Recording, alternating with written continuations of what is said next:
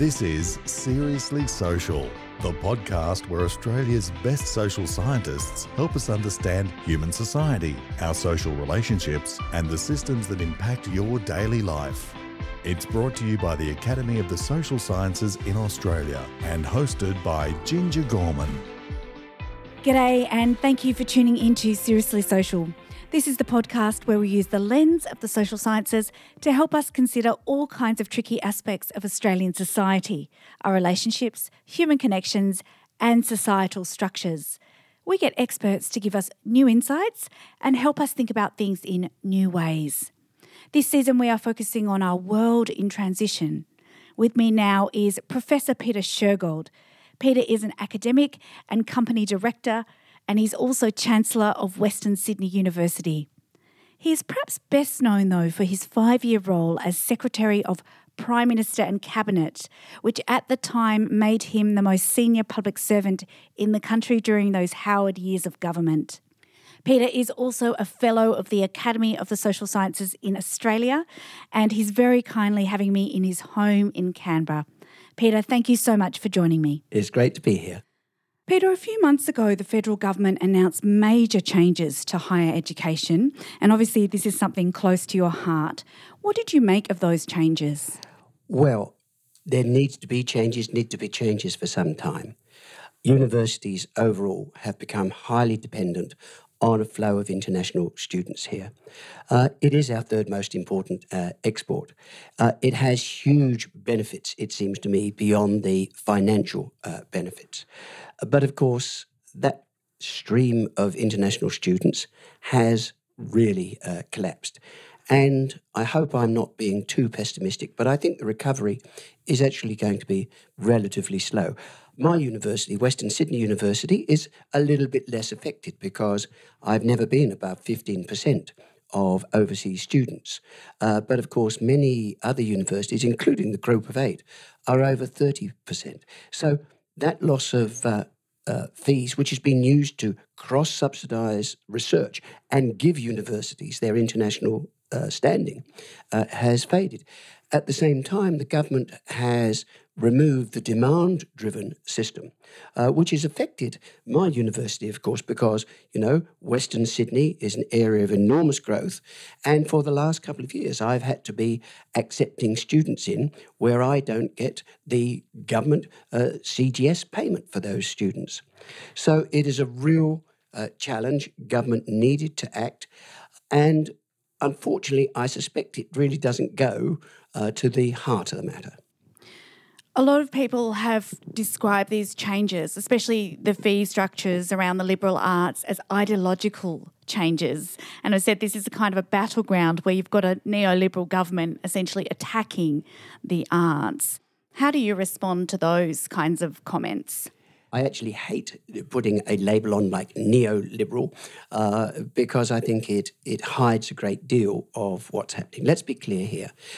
My experience is that there is a bipartisan view, right or wrong, that higher education, university education, has almost done too well.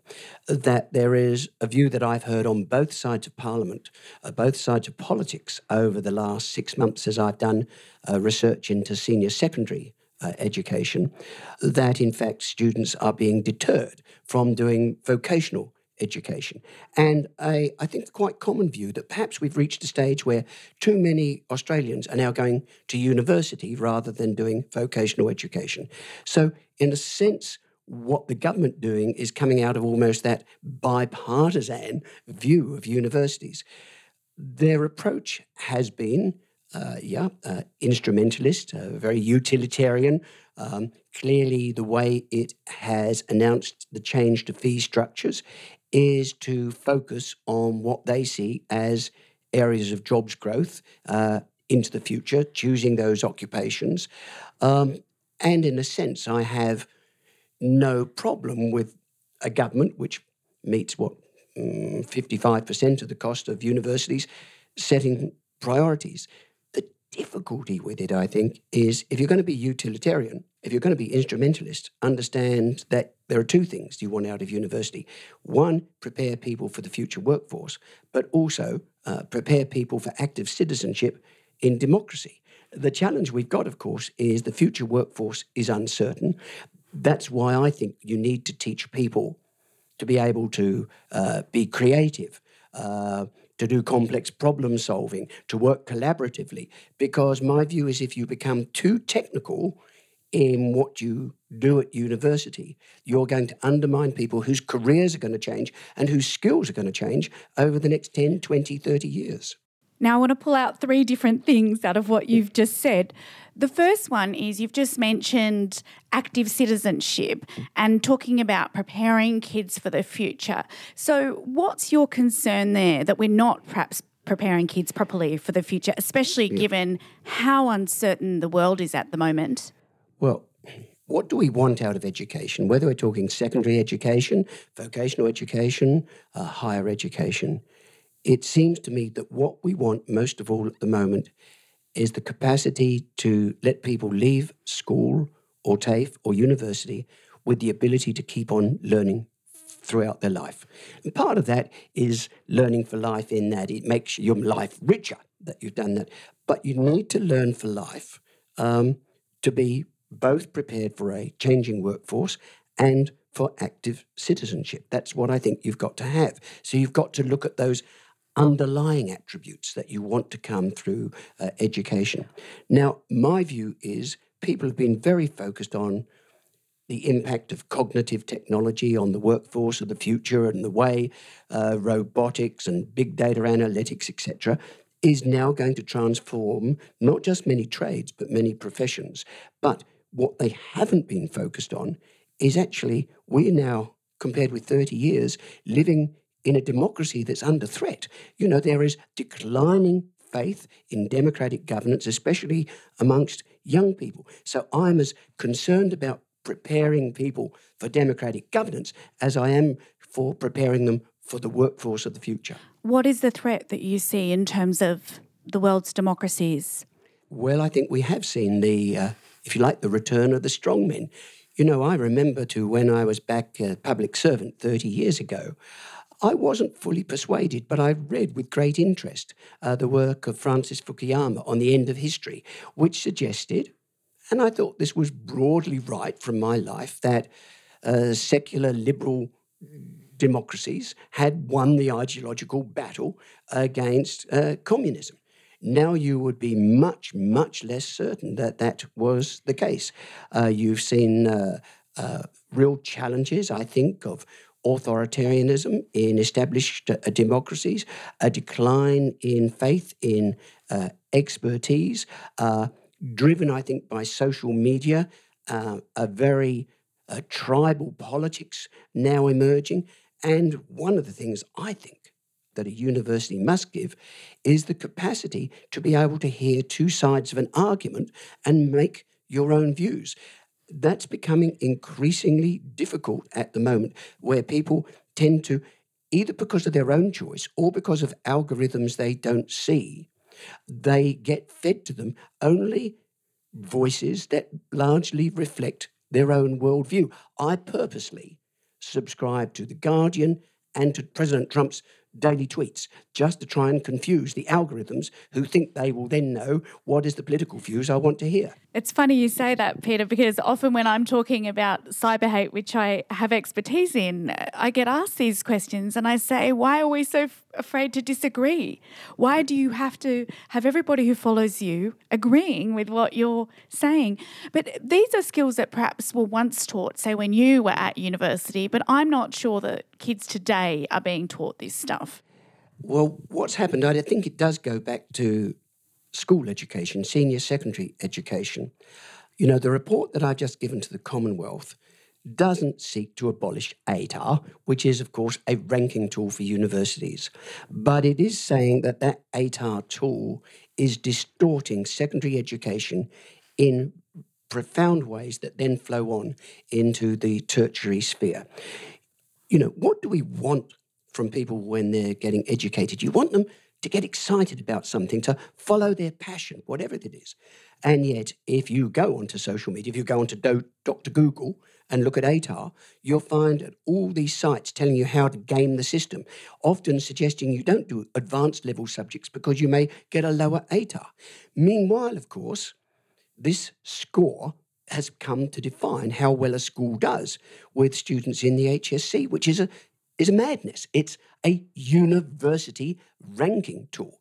I think it's the only one I know in the world that gives a single score, but nevertheless, that's what it does. Now, what that does when students at school are about 15, year 10, quite unnecessarily, it starts to divide them. Are you going to go to university or are you going to go into a trade and vocational education?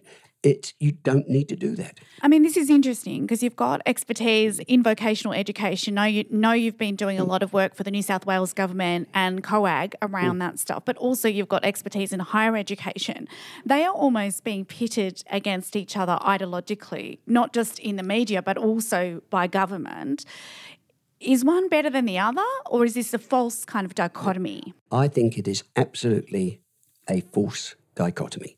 I believe that, in fact, when students finish school, what we know increasingly is they'll do some university qualifications, they'll do some vocational qualifications. Increasingly, they will expect it to be micro-credentialing.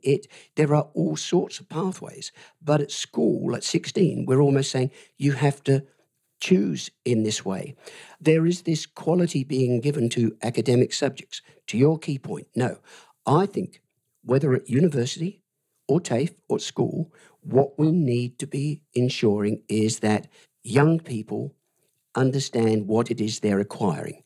Creative thinking, complex problem solving, collaborative teamwork, ability to work on your own, etc. These are qualities that you're going to need. Now, here's my point. You can learn that studying advanced level maths. You can learn it studying history. You can learn it, in my view, doing a vocational subject at school, business management.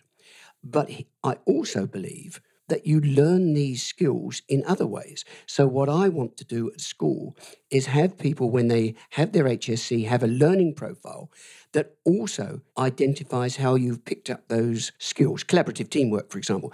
You could be learning collaborative teamwork in the netball team. You can learn it working as a volunteer for the Red Cross, doing evening shifts at McDonald's. So what we need to do through teachers is help people actually understand how they're acquiring these skills. This is Seriously Social, brought to you by the Academy of the Social Sciences in Australia and hosted by Ginger Gorman.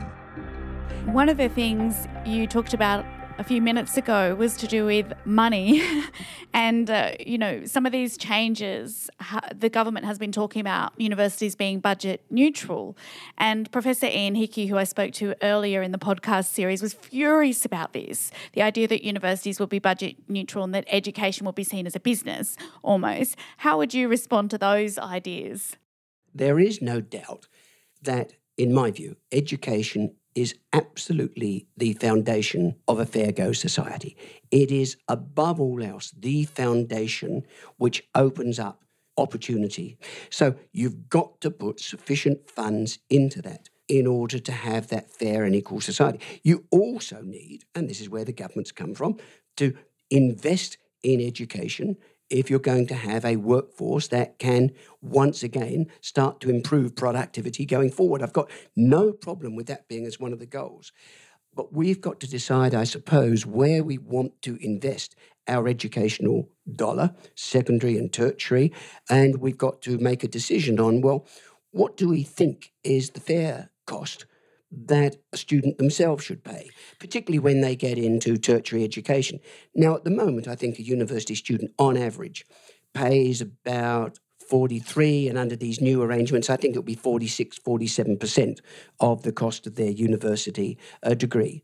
Well, is that balance right? I suspect that's probably okay, given that we've got this very innovative scheme that you only have to repay your part of the cost on the basis of your income later in life.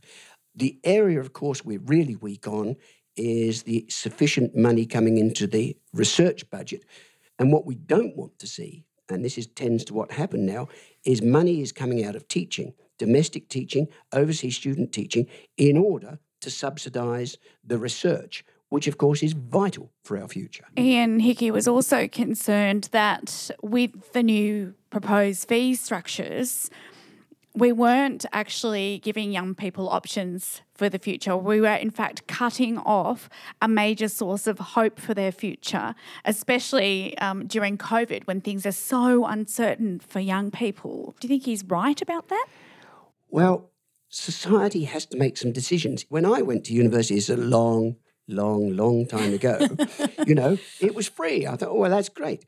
But I have to tell myself, I think when I went to university, 2.8% of students went to university. We've made a choice, perhaps not an explicit choice, that we want more and more students to benefit from university education. On that basis, you can't let them all go for free. So what we've done is devised a system where, they make a contribution to those costs, which they repay when their income allows it. So the basic structure, I think, is right. Having said that, I think the allocation of money to primary and secondary education, and as I've said, particularly in vocational education, is probably not sufficient. And one of the challenges we've got is, of course, the government has introduced effect demand caps. So normally in a situation like this, and in fact I can already see it happening at my university, you get what we call a counter-cyclical demand for university. As unemployment rises, more people decide to go or return to university education. Well, that's happening, but we're not being funded for that flow of students who want to come in because there is a cap. So for my university, that is the particular financial issue that we face. And as you said, it's interesting. In terms of COVID, lots of international students are now not putting money into the system, so the government's going to struggle even more to fund university education. I think the thing that has most distressed me with COVID-19 and university students is these students have a huge beneficial impact for us. Put aside that, a significant minority then end up staying here or returning here as permanent residents, Australian trained. And as you know, if you go any round the world, which I used to go with John Howard, you would always put on, if you could, events for alumni for Australian universities. And you realise the amount of goodwill you have created from that people-to-people linkages. So it is a huge beneficial impact. And yet, in effect, we almost said to them, go home now, we've got COVID-19. So I am distressed that it's been state governments, but particularly universities themselves, that have actually had to step into the breach. So as a university, extraordinarily, I think, I'm having to provide food packages, accommodation, support for overseas students who have lost their jobs because of COVID-19 and are not picked up by any of the payments. Now, when you're sending out those messages, my worry is even when international travel returns, and I think it's going to be slower than faster, but even when it does, what sort of messages are we sending out to students who we would like to study here? Yes, I heard a news report about the numbers of overseas students in Australia who were in the lines for people who were usually homeless and so forth, trying to get food and trying to get some kind of accommodation and so forth. I've got significant numbers of my people who work at the university now who are under pressure themselves, contributing to funds. I've got all myself and the board at the university, amazing response from alumni giving money to support overseas students who don't have a source of income. Well, that's wonderful at one level, but really, is that the message that we want to send out to overseas students and those who are thinking of coming here in the future? Peter, you've talked a little bit about your major report for COAG and what was in that report and how you want to prepare young people for an uncertain future. But what else can you tell me about your major findings? Number one is that ATAR is distorting the senior secondary system in general, There are hero schools and hero teachers who are doing a great job. But overall, the quality of vocational education taught in schools is not as high as it should be and is limited. And worst, many of the students, and I've spoken to lots of them at workshops I've run, feel that if they choose vocational education, it is as if they're second class within the system. So my report deals with that, which is why it suggests we need a learning profile and emphasises you can pick up skills and attributes in a number of ways. I also discovered, and this was a bit of an eye-opener to me, that the quality of careers advice and guidance is, again, on the whole, pretty poor. There are schools where that's not the case. There are teachers who are really committed. But in general, across Australia, what I notice is overall the quality of pastoral care at schools seems to have significantly improved in the last 15 years. And what a great thing that is. But at the same time, it seems to me the quality of career advice and guidance has gone down. Young people need professional career guidance. And again, this is one of the problems. Everybody who gives them guidance at school is a teacher. What they know about is university. They've got degrees. So you need people who can talk about school-based apprenticeships and doing plumbing or taking a trade option. We don't have it. We've got to improve that quality. Especially because we know that young people are going to change careers at least 5 times in their lifetime, which is very different to, say, my father's generation or your generation that may have gone, into the public service and been there for 30 years. These kids are not going to do that. That's absolutely right. So we know, one of two things are going to happen. Either you'll change your careers 4 or 5 times, particularly professionals. But equally important, the occupation you have, the skills required for it, will undoubtedly keep changing. You just think of what an auto mechanic does today compared with 15 years ago. You imagine what a lawyer is doing today and how different it will be in 10 years' time. Do we really think that the mainstay of many regional solicitors is going to be conveyancing when it's going to be possible to use big data analytics for people to do themselves? So you may be still a lawyer for your career, but the skills you're going to require, I suspect, are going to change fundamentally. It's a bit terrifying, though, I've got to say, as the mother of young children, thinking I perhaps don't have the skills that I need to teach them what they need for the future. But you see, I think you do have. But what we've got to do is start to be explicit about those skills. Inevitably, when my daughter went through school and now I see my grandchildren going, you tend to focus on the subject they're doing, whether it's maths or English or history. And we all tend to forget that is got an intrinsic value, but it is also a means to an end. What we're teaching people is how to read, how to write, how to communicate, how to solve problems, how to give respect to other people's point of view in coming to your own views, how to work as part of a team, collaboration. This is actually what you're learning. So I think we can convey that. What's happening, I think, is too rarely at school, at TAFE, at university, are we saying what you're learning here is not just the subject content, but by learning that subject content, you are learning skills that are going to serve you right through your life. And through the fires and COVID, I've been thinking a lot about how do we teach people resilience, because we don't know what the future is going to look like.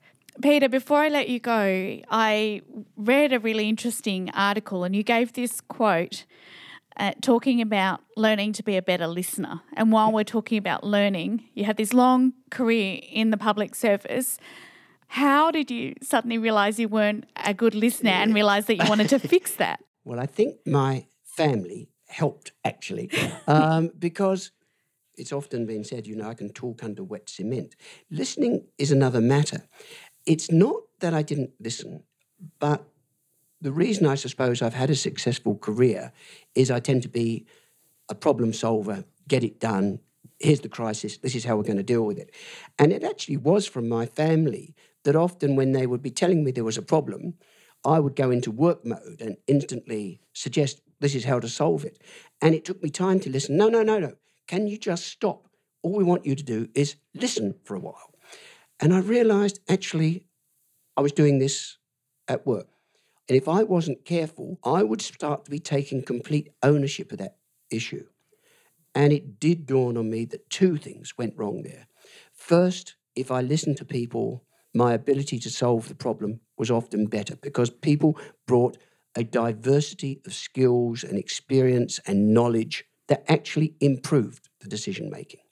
But equally important, I realised if all I was doing in the workplace is seeming to make the decision, people didn't have ownership either of the problem or the solution. So, and this is genuinely true, in my years as PM&C, to try, not always successfully, to train myself, I would go into meetings with a notepad, but there was usually only one word on the top of the notepad, which hopefully other people didn't see, which was the word listen. That's why as a public servant, I never looked back to, the great days of public servants when really they were able to tell their ministers what to do. My view is that you had to win the ear of your minister. And I had to learn that if ministers were listening to other people and not just myself, that was actually beneficial, not a detriment. Monopoly is never good, and monopoly in advice is particularly bad.